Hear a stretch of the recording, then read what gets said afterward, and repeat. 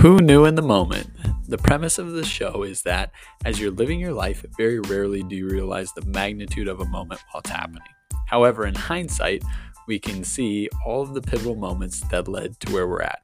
Thanks so much for tuning in.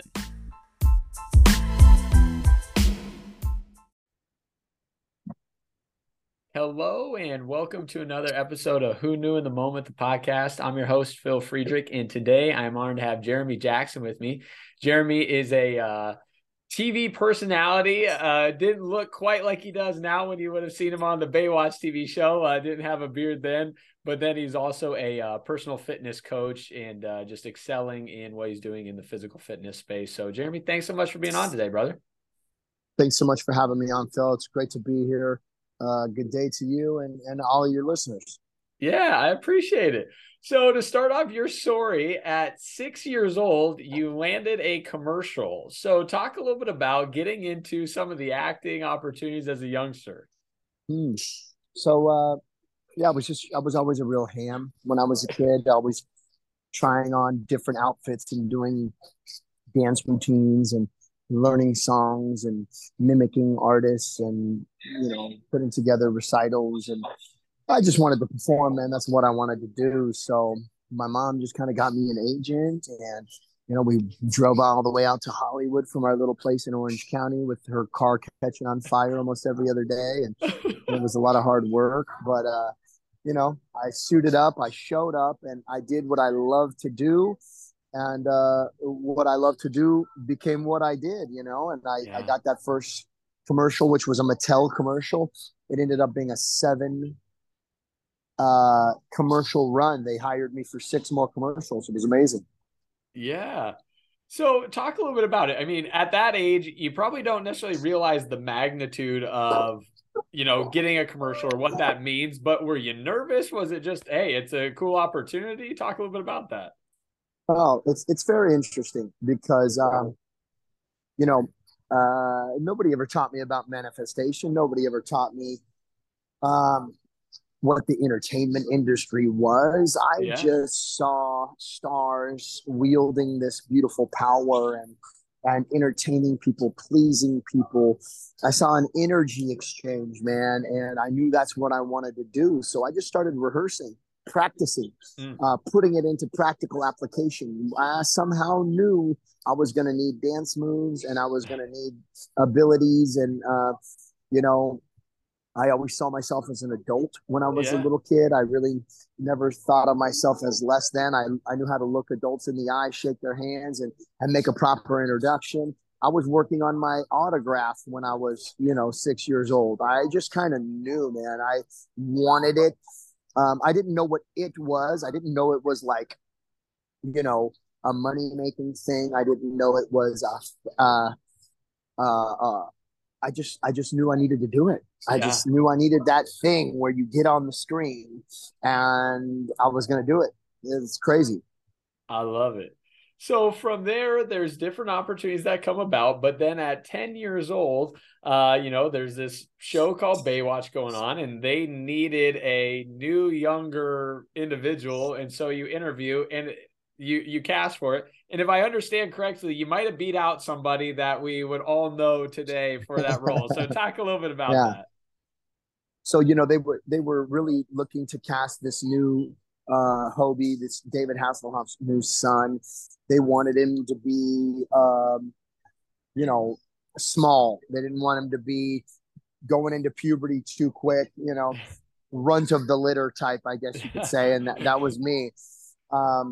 Every child actor auditioned for that show. Everybody, you name it. All the guys that a lot of people grew up watching, from Will Horniff from Lassie to Jonathan Brandis from whatever that sea show was where he rode the dolphins or talked to the dolphins.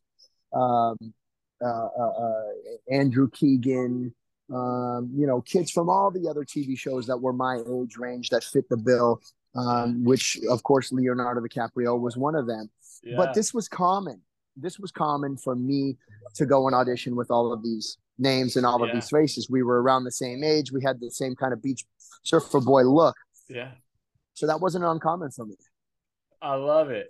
So, you get this role, and I mean, it's interesting dynamic, right? Because you think of the person as just an actor, but you're also kind of growing up around these people. And in that TV show, there's not a lot of youth involvement. It's a lot of adult involvement. So talk a little bit about being 10 years old and being surrounded by adults and really just kind of learning a lot about life that way.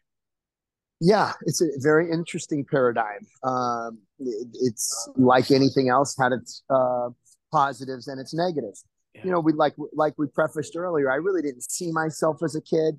I had a certain perception pretty early on, a type of confidence, I guess you could say. So I was ready to tackle the world, maybe a little too ahead of myself, but it was really good for me, particularly. I had a lot of learning disabilities, gifted learning disabled, GLD, they call it. So, I was dyslexic. I wrote backwards, but I was highly excelling in other areas. Yeah. And the school system really didn't know what to do with me. I didn't enjoy it. I was bored. I was hyper. I wanted experiential learning. I wanted hands-on. I wanted to get my hands dirty. I wanted something, to chew on. I wanted to be challenged, and it all just seemed monotonous and mundane to me. It drove me nuts. So I was getting in trouble a lot. I felt misunderstood and or misguided. So getting into television early was great for me. I had private tutors, on-set teachers, home school, traveled the world, all over Europe, all over South America. Like you said, hanging out with adults. So I'm there, I'm kissing hands and shaking babies, hanging out with Donald Trump, hanging out with Oprah, hanging out, you name it, Yeah. So it was interesting. It was a very interesting way to grow up. Had its challenges and had a lot of positives as well. Yeah, absolutely. So now my guess is, this is a top show. They want to retain people, but there's probably an element of you got to earn your keep. We're not going to just keep you around. So talk a little bit about that in a, 10, 11, 12-year-old, like really understanding the business. It's not just, hey, we're here to have fun, right? This is a business and you've got to perform to stick around the 9 years that you were ending up doing that. Right. And yeah, I'll just kind of circle back to your previous question. I think these two kind of tie in, so it was an interesting power struggle, I guess you could say. Believe it or not, early days of Baywatch, a lot of kids, a lot of families, they really enjoyed the dynamic. Baywatch was really meant to be originally was, a show about co-workers and their lives, both on, at work and at home. Yep. So there was a lot of relationship stuff, father, son, paradigms, and friendships that we had some good storylines. However, every time a new super beautiful woman comes on the show, ratings go through the roof. Yep. So, producers and directors, of course, stop wanting to promote as much of this heartfelt stuff and more of the babes and more of the beauty. Yep. So, yeah, being a kid on the show, growing up like that, feeling maybe less important, struggling with insecurity as puberty hits, struggling with being potentially less wanted or less cute, because I'm on the show because I'm cute, right? Oh, it's so cute. And then you're growing up, you get a little less cute and the girls start getting cuter. What do you got to do to earn your keep? So, of course, what the first thing you look to is the guys with the abs and the pecs. Yep. So pretty early on, I'm getting these imprints or these anchors, essentially making these attachments, so to speak, or agreements with this is what it takes to win the game of life. Yeah. I have to look like this, be forever tan, and all that kind of stuff. Absolutely. Now, I grew up around older people myself. And so one of the things that is this underlying tone, though, that doesn't get talked about as much is what's okay for adults to be doing isn't necessarily okay for you to get exposed to and partake in as well. So talk a little bit about that, series, because I know you said, hey, kind of the entry level thing was on the pot side, and then it really kind of escalated from there of what I got exposed to. Yeah. Well, that's an interesting, you know, deal because I am of the mindset that uh, had I not been on television, had I not made millions, had I not traveled the world and had the opportunity to have managers, agents, publicists, personal security, chaperones, lawyers. I mean, I had a Yeah. team of people at Yeah. my beck and call, right? Right. Um, Essentially keeping me out of trouble, you Yeah. know? So I was a mischievous kid. I wanted to experience the world. If they were doing it, I wanted to do it. And if it Yeah. wasn't people on the set going out for drinks or hanging out or hooking up, I wanted what they had and then some. And if it's not them, it's my 18-year-old buddies that I'm hanging out with because I'm the 16-year-old cool kid with the money, Yep. and I'm getting to hang out with these 18-year-olds that want to have me around for fun, and what they're doing, I want to do and more. So, but that was really in me from an early age. I wanted to Yeah. know all the secrets to life. I wanted to push the limits. So I Yeah. was kind of a bad boy, reckless youth out the gate. Being on television provided an opportunity for me to make a lot of mistakes with a lot of financial backing and a lot of people to pull me out of trouble. Yeah. Had I not had that, Lord knows where I'd be. Mm. Gangs, dealing drugs. I mean, in the gutter, I might have gone. Had I not had the support and the springboard of, another show after I messed it all up. Oh, here's another show. Get out of the hole with 100 grand here or there. Yep. Had I not had that, I might have been one of those guys you see on the railroad tracks, man. Yeah. Yeah. So I want to highlight that, once again, we're talking about in the scope of you growing up and being on TV. Someone listening wasn't on TV, right? And they're sitting here Mm-hmm. saying, I don't feel like I've got that supporting cast, around me right now. I'm running with the group that's going to get me in the place I don't want to go. How do you encourage people to, surround themselves with the people that they need to make sure that they're staying on the path that's best for them? Beautiful, man. Beautiful. Um, so what I've learned through making and losing millions of dollars, what I've learned from being wildly successful and being a massive failure is that life is a complete paradox. Mm. And the truth is, the more I give, the more I receive. Mm. And the more I forgive, the more I experience forgiveness. And the more I love, the more I receive love. And that it is all those people that were trying to help back then. I didn't have the vision. I didn't have the appreciation. I was blind by what I thought I knew and what I thought I needed and the way I thought it was supposed to go. So I got what I got because I only knew what I knew. I wasn't open to suggestion, right? Yeah. So, yeah, of course, you become who you surround yourself with, right? Yep. And, mentorship is one of the most powerful ways to exceed and excel. However, if no one's there to support you and love you and show you the way, you can just as easily start to be the demonstration by giving. Yes. Even if you think like you're giving from an empty cup, Mm. you will experience it in your life if you're able to provide it for others. If you Mm. expect anything to come from outside of you, first you must be able to expect it from yourself. Wow. Right? Yeah. That's really good. Now, for you kind of hinted at it. Hey, at 19, all of a sudden the show's doing well. You've been on it for 9 years. There may have been a little ego involved, A and you lot. and you just say, you know what, F it. I don't need you guys. Like, I can go be successful elsewhere. Like, what is it? Is Baywatch making me successful, or am I making Baywatch successful? Right? Like, what's the question here? So, Yeah. talk a little bit about that transition for you. Well, that was a very ugly time, I think the adage is cutting my nose off to spite my face, or throwing the baby out with the bathwater, or Yeah. abusing me to get back at them. Yeah. Right. So, what I really wanted to do was party. I wanted to just I wanted to be in love with this girl. I wanted to get high.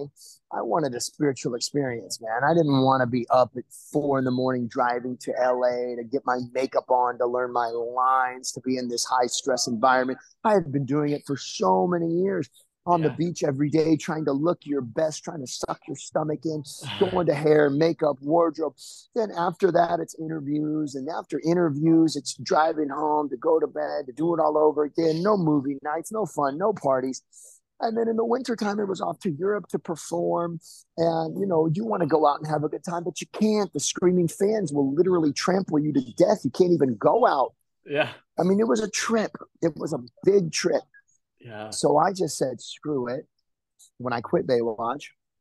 And I wanted to unreservedly, with no responsibilities, do what I wanted to do. And unfortunately, what that ended up looking like was smoking crystal meth in an abandoned apartment with weirdos and gang members and prostitutes and thieves and criminals. And so I got railroaded there, just wanting to be.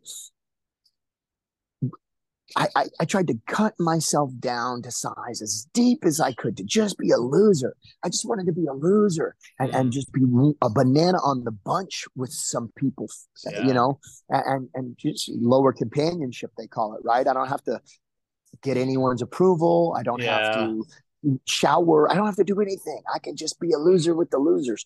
But the losers wouldn't let me. They all started stealing from me and conning me and taking advantage of me and all that stuff. So I couldn't go be a loser, and I didn't want to be a winner anymore. And it was a very painful time of confusion and being very lost and losing myself and getting Yeah. deep into drug addiction. Yeah.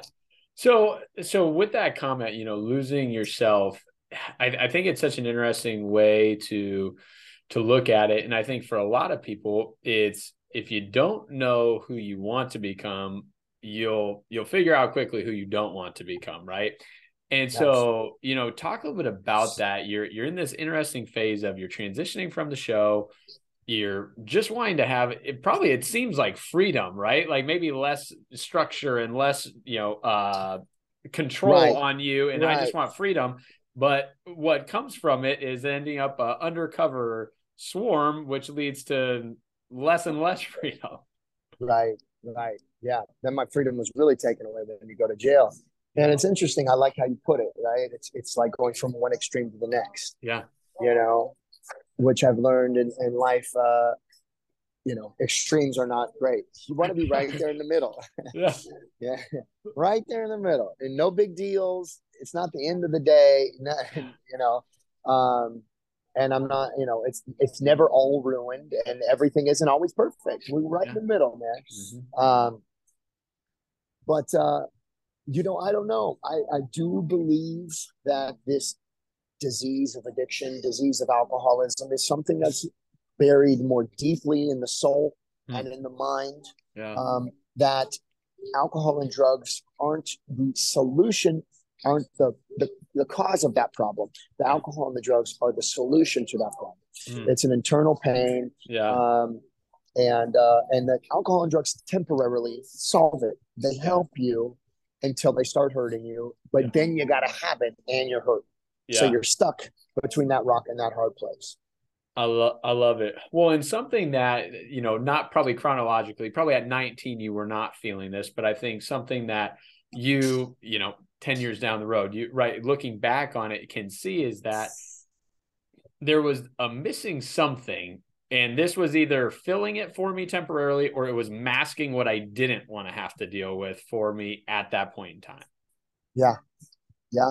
I really like that, man. And, if you don't stand for something, you'll fall for anything. Yeah. Luckily broken pieces become masterpieces when you're able to kind of surrender, right? Yeah. Yeah. But I had, just kind of like you prefaced, man, I had invested my self-worth. I had invested my, my prosperity or my sense of belonging. I had placed it in the hands of many fallible things, Yeah. and I think if you really put it under a microscope, growing up as a fatherless child, and not feeling like I belonged in life, it really put me in this place to seek various outside sources Yeah. to feel whole. And I think approval and success and fame was my first drug. Yeah. I got it. What happens when we put our happiness in a ill-gotten gains, or in a self-defeating prophecy, rather? Yeah. Right? Yeah. It's not good enough. I got the Right. money, I got the fame, I got the girls, I got the TV show, I got the music career, and I'm still not happy. Oh my gosh, what's wrong with me? Right. So then the drugs, okay, maybe some elation, maybe some moments of ecstasy. Oh, here it is. Yeah. Here it is, right? Yeah. Nope. Again, not enough. Turned on me. So you're right. Not having that solid foundation, not having perspective, much like your show is like, hey, hindsight's 2020. Looking back, who would have thunk it, right? Right. If we only knew then what we Yeah. knew now. Holy crap. Yeah. But no losses, man, just lessons. Right? Yes. I love that. So that really, this pain, this suffering, is the cement that really holds new principles firm for me. Without that, would I abandon myself with desperation to working with a commitment, rather than inspiration? Like, hey, inspiration is going to come and go. I need commitment, dude. Yeah. I need to be regimented. That's going to come up and down. Like, I do it no matter what. I train my feet, and the mind will follow eventually. I love it. Well, and I want to dig into what you said there. You talked about growing up in a fatherless household, but when you're on the show, you now have this father figure, and you and David maintained a great relationship. So, talk a little bit about that dynamic. Was there, tough feelings leaving? Was there a point where he kind of reached out to coddle after, things started happening in your life? Talk a little bit about, that connection that happened there. Sure. Well, David goes into it in detail in this Baywatch documentary set to release on Hulu probably in the next 6 to 9 months. Cool. It's a real thick, it's a beautiful humanitarian piece, much different than anything we've seen on the Baywatch legacy. Yeah. And he goes into some heartfelt stuff, which is really beautiful. But, I needed a dad, man. I needed a father figure. And I was this hyperactive, dyslexic kid. And I was annoying. I had to have been. And then looking back, I mean, the poor guy was 30 something with all this fame and girls, chasing after him. He's like, I don't want to freaking, like, he's probably having a couple shots on his lunch break. He's probably having a good time. And I'm like, hey, you want to play? You want to play? Like, come on, kid. So the poor guy, he was like a big brother to me, for sure. We had fun. He loved me the best he could. There's parts of him that feel really guilty for not showing up for me and maybe changing the course of my life. But I spent a lot of my childhood hoping that he would, become that father figure that I always needed. Put his own plans, preferences, and fame to the side, and reach out to me. That never happened. But today I don't have any resentments over that, because I spent long enough doing that. It didn't do me or him any good, Right. So luckily I've moved past that. However, now I almost feel bad. Like, oh my gosh, that poor guy. Like, here he is living in this regret that he didn't, but he probably couldn't have. I would have probably drugged him down with me, or taken advantage of him, or stolen. Who knows what I would have done, So he probably avoided a mess.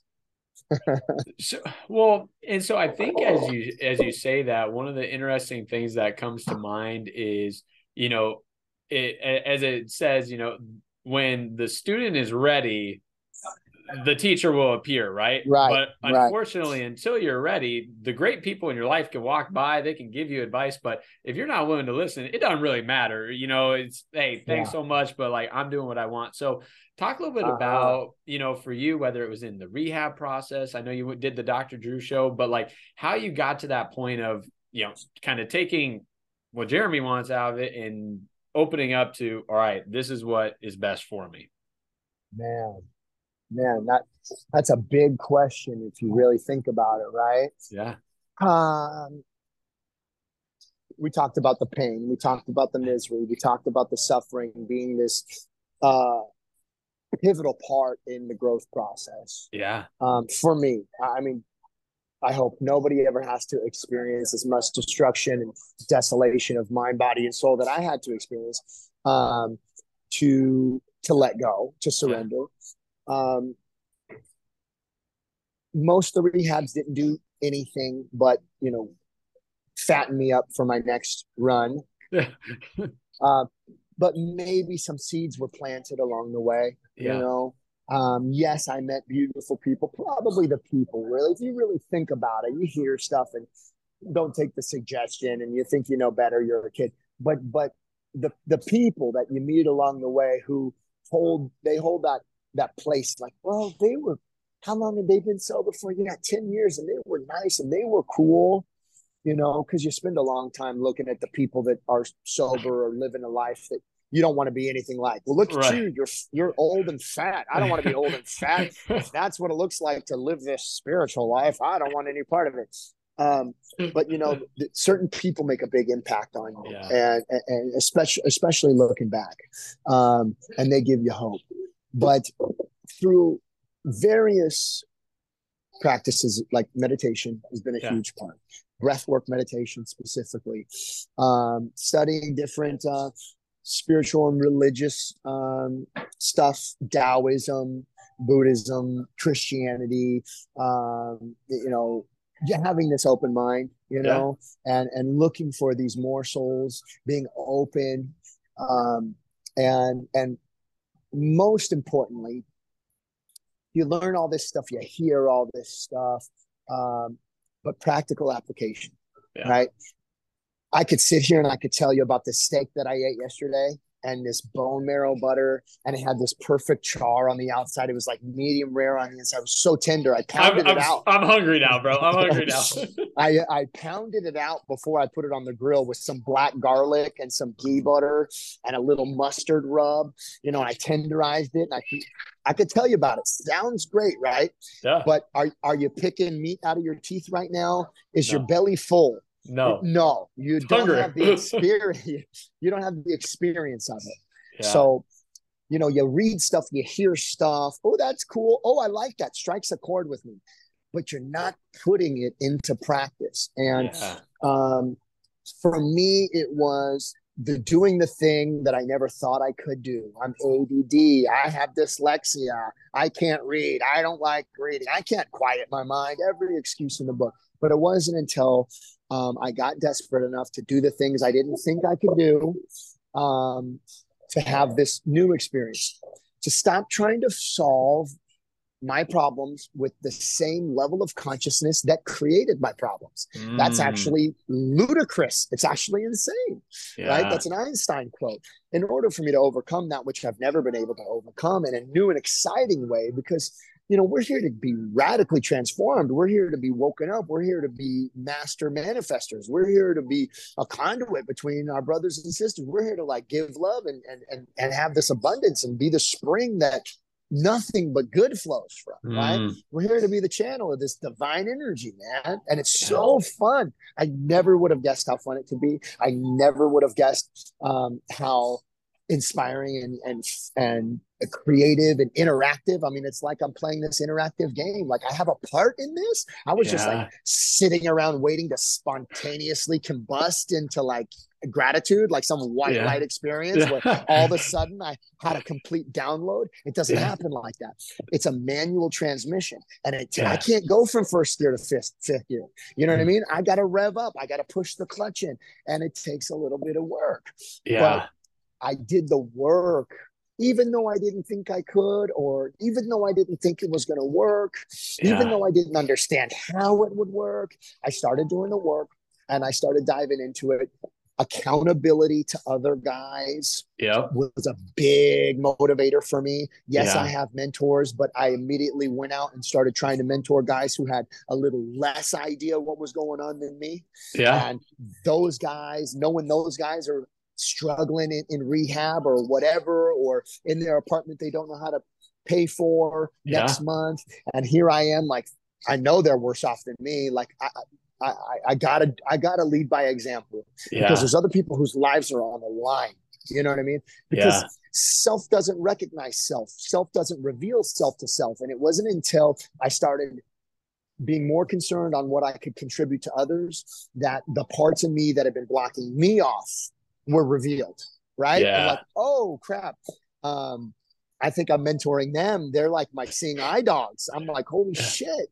Yeah. So it was the practical application that allowed me to start having an experience Yeah. and being able to overcome things which had always pushed my head underwater, being Yeah. able to start to, with effortless ease, drop shit. Just you got a new perspective. It's like putting on a new pair of glasses. You Yeah. literally see things different. Yeah.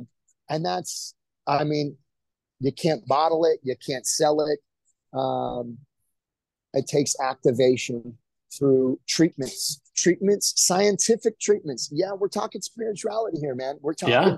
We're talking about going from I don't know how this is going to work to everything I have is all that I need. Everything I need, I already have. We're Yeah. going from why isn't this working to, hey, whatever's meant to be, whatever's meant for me will be. You know, Yeah. we're Yeah. talking about some big paradigm shifts, right? Yes. And I don't know how to get there. So I do the stuff that other people did who seemed to be there, and Yeah. I get the stuff that other people got, and it's getting me to a new place, which is just it gives a lot of inspiration. Like, holy shit, there might not be any lid on this thing. Like, Mm.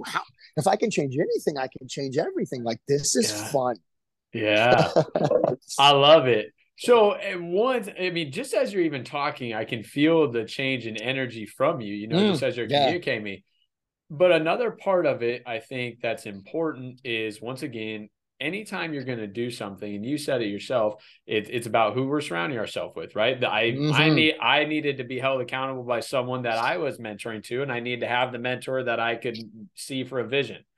Yeah. At the same token, there are people that knew you before this ever happened. And Mm-hmm. I'm sure there's a part of me that feels guilty, bad about the way things have played out. There's a part of them that feels betrayed or, hurt that I could do that. Yes. But once again, I can only do my part. They can only do their part. And the hope is that someday there can be rekindling. So talk a little bit about some relationships, that maybe they were there for you through all of it, or maybe there was a point where they let go and said, hey man, you got to do your own thing, but you were able to rekindle that. Because I think a lot of Right. people listening, maybe it's not drugs, maybe it's not alcohol, but maybe a parent befriended them, right? Or did something bad, Yeah. sibling, walked out in a time of need, and they're holding on to that bitterness and resentment, and this relationship can be rekindled, but it takes action and openness from both sides. Yes. Beautiful. Um, what you touched on is a non-negotiable. It's an indispensable part in the process of waking up spiritually. And we prefaced it earlier. If I want to expect anything from the material world, I need to first be able to give it of myself energetically, right? Yeah. Spiritually. So I need forgiveness. I need to forgive myself. I must forgive others. Some people have hurt me. Yeah. I've hurt some people, and I cannot expand with any of that dead weight. Yeah. I cannot grow with any of that bondage from Yeah. the past holding me back. And so, there's this very specific process called the 7 areas of self. The 7 areas of self. So I looked back at my life completely. Yeah. Everything that went Wrong. Hmm. All the ways I lied, cheated, stole, all the people who lied, cheated, stole from me, all the ways that I was manipulated, mistreated, all the things that I don't like how they went, right? Me judging God's creation again. Me thinking I know better than this universe, right? Yeah. I can't control the waves or the tide or the moon or the stars, but I just think this person or this place or this thing is out of place Yeah. in this perfect world. Like, I can't even explain how my cells and atoms and neurons are, but this I know better than here. Yeah, this Yeah. one I know about. Yeah, Yeah. it's bullshit. So anyway, I had to look at these 7 areas of self, and I needed to heal these 7 areas of self. Hmm. For the 7 areas of self, we have self-esteem, we have pride, we have security, we have ambition, we have personal relationships, we have sexual relationships, and we have finances. Hmm. Right? Yeah. So my when they hurt me, did it affect my self-esteem? My self-esteem is the role or the character I have assigned myself. So I look back Hmm. at my life. What role was I playing back then? Yeah. Who did I think I was? I was Mr. Got it all figured out. I was Yeah. Mr. Don't you know how bad I've got it? I was Yeah. Mr. I'm being so kind to you. How dare you take advantage of me? I was Mr. You know what I mean? Yeah. Okay. So, and we got pride, the way the other people are supposed to see me. Hmm. I can't be okay. Okay, I might be Mr. Got it all figured out, but then here you are telling me how to live my life, and that challenges my opinion of myself. So now I can't be happy because you don't see me the Yeah. way I need. Okay, I'm just in a horrible dust storm of preconceived ideas, opinions, Yeah. judgments, and demands. Oh my gosh, I'm whirling through the world demanding, right? Yeah. Demanding how I need to be seen, or demanding how you must see that. It's a mess. We Yeah. got ambition, which is what I want in order for me to be okay. I didn't get it. Am I okay? Hmm. No. I didn't get it. What? Well, I just wanted you to leave me alone. What does that really mean? I just wanted to get my way. Oh my gosh, here I am again, just expecting to get my way all the time. Yeah. Security, what I needed in order to be okay. No, well, Yeah. this person screwed me. What did I need? Blah, blah, blah, blah, blah, blah. Personal relations. What's my deep-seated idea of what a relationship like this is supposed to look like? Well, it's supposed to look like I try hard, you try hard. I give, you give. I forgive, you forgive. What does that really mean? I know how this is supposed to go. This is supposed to play out like X, right? Yeah. I'm just a demanding, self-centered, selfish, right? Limited perspective, short-sighted mofo. That's probably not going to work moving forward. I can see historically, I'm going through my life. This is empirically reviewed evidence, historical, factual stuff from my own mind. I see where the problem was. Hmm. Sex relations, my deep-seated idea of what a real man would do. So, Yeah. well, a real man, how would a real man have handled that girlfriend situation when she cheated? Well, a real man would have beaten up that guy. But then Yeah. also I'm kind of like a real man would have had value and walked away with class. But I didn't Yeah. do either of them. I threw a temper tantrum and made Hmm. everybody's life. I didn't beat anybody up, and I didn't turn the other cheek. Yeah. I'm living in purgatory. Oh my Hmm. gosh. So I get all this stuff out on paper, right? Yeah. And I look at my part rather than the people that hurt me. I look at what the mistakes I made. And then Yeah. I go to those people. I made it an absolute focus to go to each and every one of those people, whether by letter or by a phone call or face to face. And I said, hey, guess what?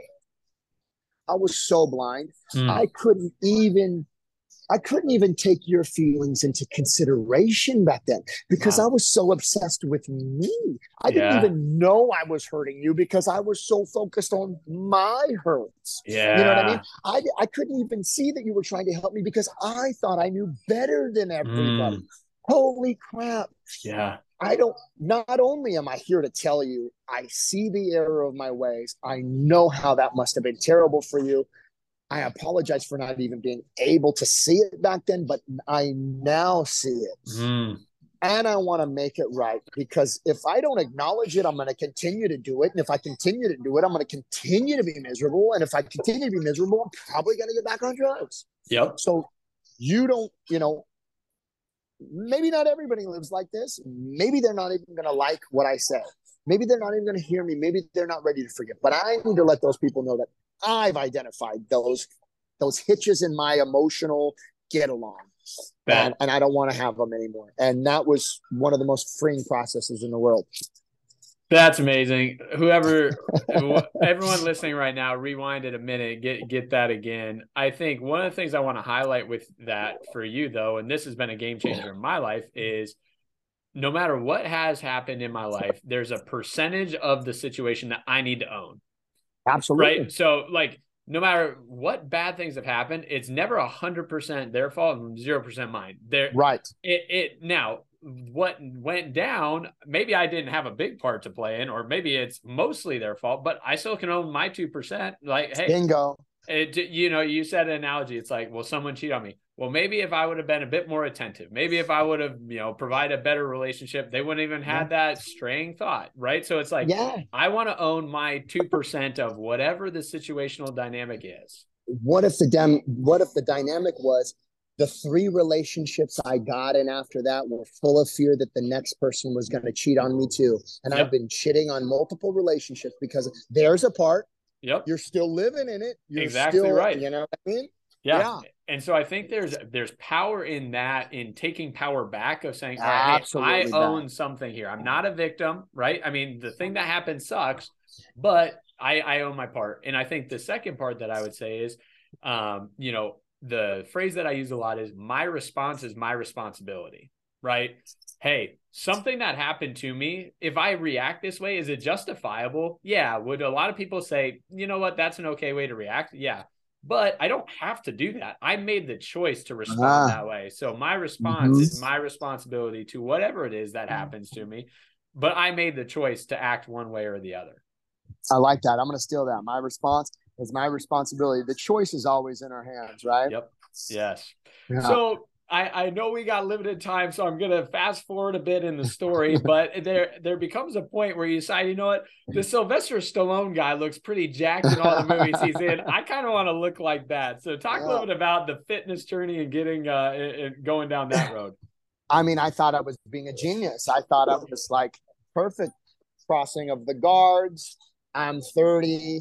Stallone's like 50 something. They're going to need a new guy, to fit these roles. I wasn't far off. It was me and Jason Momoa for the Conan the Barbarian role. That Conan the Barbarian role, I do believe, is what helped him get Aquaman because he was seen in that new superhero-esque. So I wasn't off. But again, I'm an extremist, and usually when I'm hyper focused on chasing something, everything else falls by the wayside. So, of course, my spiritual growth, the connection to my family, friends, support groups, all dwindled because my life became all about my diets and all about my workouts and all about steroids. And I was going to, damn the torpedoes full speed ahead. I've learned that I can do anything I put my mind to, but at what cost? You know what I mean? Yeah. Sometimes the juice just ain't worth the squeeze. And I've gotten too far in my life to like rationalize and justify these risk reward ratios now. Like I've done enough stuff wrong that I'm like, I know where that's gonna go, man. I know it's gonna cost me all my joy. Yeah. It's the sacrifice. Just let's not do that, So sure, I got on the cover of bodybuilding magazines. Sure, I was winning jiu-jitsu tournaments. Sure, I was so jacked that I ended up training a bunch of celebrities, ton of celebs, big hedge fund managers, and all kinds of cool stuff. Yeah. However, I wasn't showing up to auditions because it was interfering in my workout schedule. Yeah. I mean, talk about a bozo. I went up there with a clear-cut idea of what I was going to do, and then I didn't even show up. Yeah. Yeah. No. So, well, and there's an interesting point that I want to highlight there, and that is, this dynamic of, we'll just say, an addictive trait, right? So I have addictive traits in me, but there's certain things that I've probably become addicted to, and I try and make them the healthy things, right? Like I'm a routine, I'm a habited guy, and that helps me stay on the straight and narrow of certain things. That's like, all right, I know I need to do this every day to win my day. Like I need to do that. Well, you have to have those pieces in place. And you think, well, how could working out be a bad addiction? Well, it's like, well, I mean, it can create me viewing myself incorrectly. It can create, I'm not even going to go to my job opportunities because I got to look a certain way, or I need to do this to feel a certain way. And so people just need to be aware of that. Yeah, absolutely. And it's, again, what's your why, right? Yeah. Like if you know, if your happiness and your fulfillment is set on a destination, I think that's the real hang up with fitness. Yep. With fitness specifically, the destination goal is always a letdown. It is never good enough.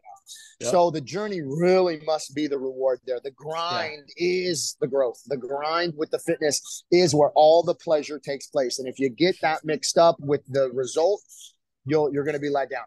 It's so true. And, the reality or the realization I had in this is when we set a goal, and let's say it's a year from now, me on January 1st of 2023 thinks that's a really lofty goal because that's who I am today. It's what I see myself as capable of. But over the course of that year, I grow and I get better at whatever it is.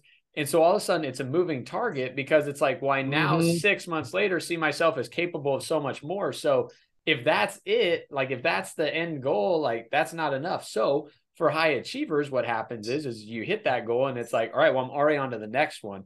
And you never feel satisfied. You never feel fulfilled in accomplishing the goal because the target's constantly moving because you expand and start seeing what else is capable of your skill set, right? Absolutely. Yeah. Yeah. Oh, well, Jeremy, I know we got to get running, but man, I have enjoyed your story and just you sharing everything and just being transparent. I know this is going to help a bunch of people, but just excited to continue to watch your journey, brother. And thanks, man. All I got to say is, 2-3 years from now, we'll have to hop on here again, hash out some of the news stories and the growth that's continued to happen. Absolutely, man. You're doing real estate stuff? Yeah. Yeah, we got to talk. I got something in Mexico I want to put together. Maybe you can help me. Let's do it, brother. Yeah, and make sure to send people to my Instagram at Jeremy Jackson Fitness. At Jeremy Jackson Fitness. Yep. Go check him out. That's right. All right. Peace and love, everybody.